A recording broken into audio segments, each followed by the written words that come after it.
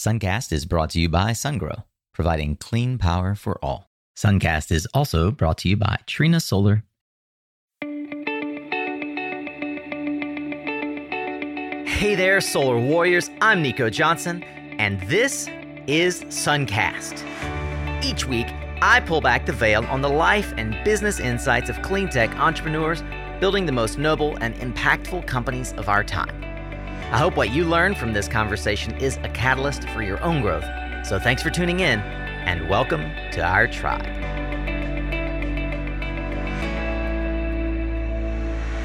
Hey there, Solar Warrior. Welcome back to another Tactical Tuesday, a short-form conversation with subject matter experts designed to give you the practical tools, tips, and advice to build your clean energy business and career. I try to keep these under a half hour. That keeps you on your way as you're commuting to work, or in this pandemic era, perhaps just walking around the block with your kids or your dog, or washing the dishes, as I often do as I'm listening to these podcasts. This week, we have a really great in-depth look at what it looks like to build out a project that incorporates a massive battery component to it. So energy storage is all the rage in California, and in fact, all over the renewable energy landscape in the world. And it occurred to me that there's at least one missing element to the conversation for understanding how and why folks are able to monetize and sort of deploy these battery systems. And that is a term called resource adequacy. Today, we're going to dive into what is resource adequacy, why does it matter, who's involved in the discussion, and we're going to do that with my friend Will Mitchell. Will is the Director of Origination for the Western United States for Strata Solar, massive EPC and development outfit out of my home state of North Carolina. He's responsible for biz dev and customer relationships, government and policy affairs. You'll hear a lot more about that on Thursday, so I would encourage you to tune in to that episode when it goes live. And I would encourage you to subscribe in your podcast player and subscribe to the Suncast Tribe newsletter so you don't miss what we're up to as we try to give you more insight throughout the week. For now, let's get ready to tune up your skills, Solar Warrior, as we tune in to another powerful conversation here on Suncast. Will, welcome to Suncast, my friend. It is a long time coming. I'm so stoked to have you, not only a longtime listener, but a friend and advocate out in California for all things solar and renewables. Man, your track record in the California market, not just with Strata, but before at Recurrent and so many other roles, it is an emblem of how to grow a career and be open to the possibility of new ideas. I'm glad to have you on the show today. We're going to dive deep on one specific topic, but it's good to hear your voice again. Nico, thanks for having me on. Always great to be talking to you.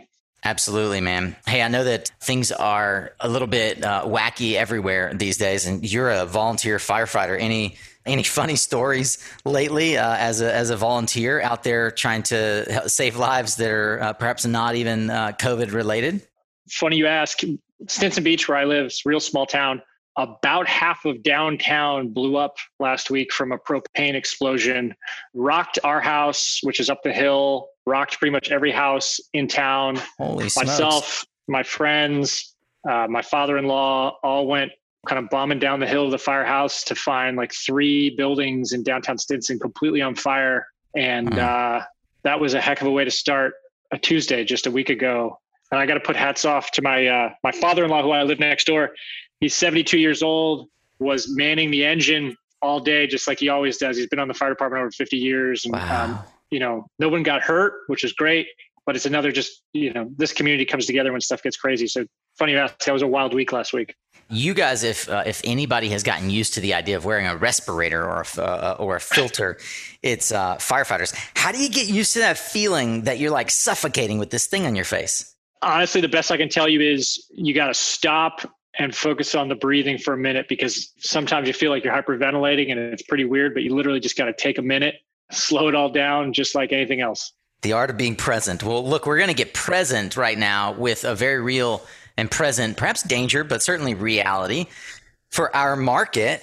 We're going to do so through the lens of unpacking what I think is a complex topic. It probably, for many like me, is a topic that most won't have a whole lot of experience with unless you're like really down the rabbit hole of policymaking and rate making and developing utility scale solar projects, frankly. And that is a term called resource adequacy. It wasn't that long ago, you and I were on a phone call, and I was like, wait, rewind. What is RA? And you sort of took for granted that I knew what it was. And I'm the first to admit that I don't always know all these terms, but I understand there's a term that folks colloquially refer to as RA. Can you help me unpack what is resource adequacy and why do I care? Absolutely. It's about reliability. It's about ensuring the resources are there for reliability, your bottom dollar commitments. In California, reliability or resource adequacy was originally a legislative construct that became a regulatory construct after the energy crisis, the Enron energy crisis. And it essentially, the load serving entities in California have to show on a year ahead and a month ahead basis that they've got all the resources they need, plus a margin of error to keep the lights on throughout their service territories. This is kind of the old adage. It's not how much water is going to flow through the pipes, it's how big the pipes are, or vice versa, right? Like the idea, I think about it in Central America where the markets are much smaller and they have a lot of similar things to think about from a demand perspective. They have to consider when everything's turned on in the hottest day of the summer, how much power is going to be drawn down. And then they sort of back into how would we serve that load? Is that sort of similar? Yeah, so there's constantly forecasting going on from the independent system operator, the Public Utility Commission, frankly, the individual load serving entities, whether that's like a PG&E or a community choice aggregator. And they're all coming together and saying, all right, we need X power in January, February, March, April on a month basis. And then on an annual basis, we need, even more power. And then they go out and they procure it. Solar gets resource adequacy credit. Natural gas units get resource. Every different resource in the system gets a certain amount of resource adequacy credit. And frankly, it's where most of the value is. And so when you talk about projects getting financed, solar projects, traditionally gas projects, usually in California, it's because of the value that they are providing for resource adequacy, how much money they're getting paid for resource adequacy. In most instances is kind of the underlying financial instrument that the banks are lending against and investors are interested in. I get it, because this is the actual power that can be provided rather than the energy that you can yield, right? That's right. This is not energy. This is power. That's right. This is like saying, instead, my car goes 300 miles per hour. I have a car with a 450 SS, power block, and its capacity. And just because you're paying somebody for resource adequacy doesn't mean you're calling on them. It's, right. It's as much about an availability and insurance payment. It's to ensure that it's a reliability payment. That's really what's here. It's essentially what peakers are built for, right? Traditionally, it is what peakers were built for. But as storage has come in, it's totally upended the industry. As solar plus storage has come in, it's totally upended. It's no longer just about natural gas power plants. And frankly, a lot of the original RA construct was built around performance expectations of gas plants. And we all know storage can do stuff faster. And it's changing the market fast. Interesting. Well, for those who don't know, you actually spend some time outside of the solar industry. Feel free to give some context there, if you will. I know that you have experience sort of about the RA markets developing all the way back to Enron. I'd love to hear some about that. But as we do, I'd love for you to continue, because part of this is to set a bit of the stage for Thursday, help set the stage for why RA matters, in particular with regards to storage applications. Absolutely. So in California, the California market, resource adequacy is, one of the biggest drivers, both for supply and demand, right? The developers are always looking to see, is there enough RA in the market?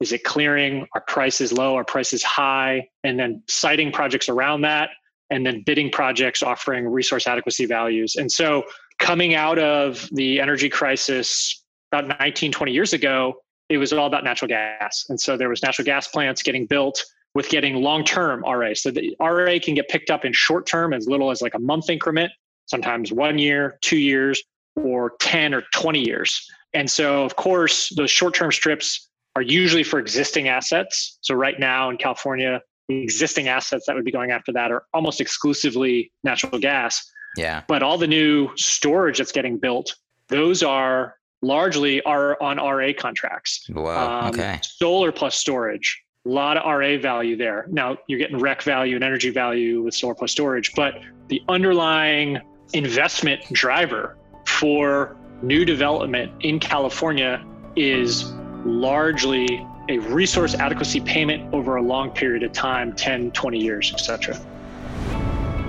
This episode is also brought to you by Adani Solar USA, a fully integrated renewables company from solar cell and module manufacturing to project ownership and operation. Adani has an impressive operating and contracted pipeline of over 14 gigawatts of solar energy projects and recently received the largest solar award ever of 8 gigawatts. It's mind-blowing. And it includes a single site project of 2 gigawatts, which itself is tied for the world's largest. No one knows mega-scale projects like Adani. If you'd like to work with Adani, go to mysuncast.com/Adani, ADANI, and fill out the information request form, and we'll put you in touch with their local team. You shared an article with me recently that, for me, kind of pulled back the veil, and I'd like for us to talk about it. And certainly hat tip to the folks at Woodmac Green Tech Media. Jeff St. John wrote this article back June 15th about a bit of a scuffle happening at the regulatory level around RA in California that, in my view, didn't get nearly the airtime that it potentially should have, given what you've described to me as a tectonic shift in rate making or regulation and policy. Can you help me unpack what are the two sides of this argument and how is it going to play itself out specifically with regards to solar plus storage? Huge changes happening in the resource adequacy market in California. So about 2 weeks ago, the Public Utility Commission voted on what I think probably can be described as a fairly controversial decision here in California that essentially took the local control or local procurement of resource adequacy largely away from the community choice aggregators. And so I think it's worth just kind of describing, the community choice aggregators are the alternatives to the IOUs. So in PG&E territory, there's at this point like 12 or so community choice aggregators that are known as load serving entities, and they all go out and procure their own resources, short-term, long-term, et cetera. Where it gets a little tricky, the Public Utility Commission doesn't exactly have regulatory control or regulatory authority over the community choice aggregators. And so you quickly get into this conflicting area where the Public Utility Commission and the ISO are responsible for reliability, but they don't necessarily have the authority to regulate these entities who are procuring for reliability. And it's created some complications. Now, to the CCA's credit, they are procuring like crazy. There's probably a CCA solicitation every month, more than that if you're including short-term, long-term. But the Public Utility Commission had some concerns about market power, had concerns about reliability. They weren't necessarily sure they were liking what was going on. So they actually went ahead and implemented a new resource adequacy structure that puts it back in the hands of the IOUs who they regulate. So there's definitely some, serious policy battles going on in California between these up and coming CCAs who are all about local control, local management, local resources, and then the State Public Utility Commission regulating the IOUs. And we all know the IOUs and the CCAs, are not exactly friends. They're at odds, yeah. They're totally at odds. And so this decision just happened about 2 weeks ago. The reality is, I don't think anybody's exactly sure, even the CCAs, as to like the long-term implications. People are still trying to figure out exactly how this works. There's some working groups, but it's a monumental change because the way the IOUs look at local power is a heck of a lot different than a CCA that looks at local power. And who pays for it, what's important to each party, what's important to PG&E when procuring local resources is probably not the same as what's important to Marine Clean Energy when they're procuring local resources. So this is a big deal in California. It's exacerbated by the fact that CCAs are now serving nearly half of PG&E's customers. As pointed out in this article, is a huge growing contingent, a force to be reckoned with in Southern California. And I would argue, as they say, as goes California, so goes the nation. Like this is a growing trend across the U.S. So all eyes right now are on this CPUC decision. And of course, the CPUC and the utilities are are going to be sort of in agreement on the way that these decisions should be made. And it's funny to me, almost laughable. There's a quote here by the CPUC commissioner. He says, having numerous entities buying small strips of local resource adequacy is not cost effective and creates market power concerns. And he goes on to say that getting a single entity purchasing power consolidation with PG&E and SCE will help to avoid that. And it says a view supported by both utilities. Of course, it's supported by both utilities that you just gave all of the buying power in the state back to instead of with the CCAs. How do you see this playing out as it relates to the numerous RA solicitations that solar providers and storage providers were bidding on? Do you think this is going to have an impact on the ability to compete? Are we going to see market shifts on the kinds of assets deployed, the kinds of companies who are able to deploy those assets competitively? What are your prognostications on the impact of this consolidation of buying power? So yet to be seen. For one, there's some working groups that still have to happen. And so, of course, especially in California, the regulatory process never ends. I also suspect that not this legislative session, because it's pretty much focused on the budget and COVID response, but next legislative session come January, this is probably going to be the CCA's number one or number two issue. I haven't talked to them about it, but that's just my gut. So in California, when you don't like something, you go to the legislature and try to get a law changed. And I got to hand it to the CCAs. They have incredibly growing clout. They've got good staff, good team up there. So I think this story is far from over, even if you do see some more working groups. The reality is for the developer community, let's call it the greenfield developer community that's looking to put new steel in the ground, this has the biggest uncertainty because those short-term strips that you referenced there, those are for existing assets. Those are for and largely existing gas plants. I mean, there's not a whole bunch of solar or certainly any storage that I'm aware of in California that is maybe one project, but that doesn't have an existing contract on it. So those are for uncontracted resources that are old and just kind of keeping the train going. When it comes to new resources being built in local areas, before, let's take East Bay, for example, clean energy, big CCA, great team, doing a lot of local resource procurement in the Oakland load pocket, which is really complicated. Now the question is, okay, so East Bay valued that development in the Oakland load pocket, not just for reliability purposes, but also for resiliency purposes, economic development purposes, workforce development purposes, kind of their own energy future purposes. The question is PG&E gonna prescribe that same consideration and that same value to someone bidding a project in downtown Oakland, which frankly might be a little more expensive than a project outside of the city, but still has the same RA value electrically? How does that work, right? So now these local entities, which are really trying to jumpstart their clean energy futures in their economy, there's competing priorities, there's competing interests. Who has the final say? This decision basically says the IOUs have the final say for now. And it looks like it's also going to, in the short term, stymie some of the ongoing activity. I mean, frankly, there are joint procurement agreements among at least the Bay Area CCAs.